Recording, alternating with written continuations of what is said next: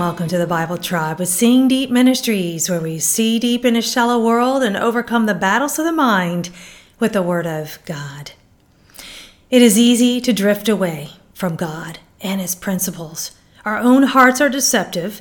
This culture pulls us away from God, but those who belong to God should act like it. We're reading today from 2 Chronicles 21 through 25, and the verse of the day is 2 Chronicles 23, verse 16. Then Jehoiada made a covenant between himself and all the people and the king that they would be the Lord's people. In context, the chronicler is, chronicling, because that's what chroniclers do. Had to say that. But Ezra, the author of Chronicles, is detailing the various kings who rise and fall in both Israel and Judah.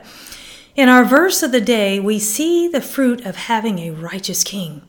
Jehoiada's mission was that he and the people would be the Lord's people. He was sold out for God.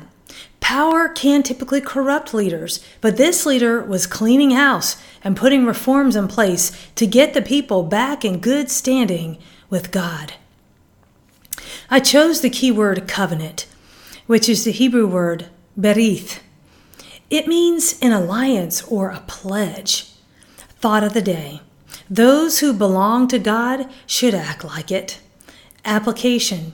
Don't let anything or anyone pull you away from steadfast devotion to God and His Word. Be a part of helping bring reform where you're at. Go with God and His precious Word, friends. Tune in tomorrow as we begin the book of Zephaniah.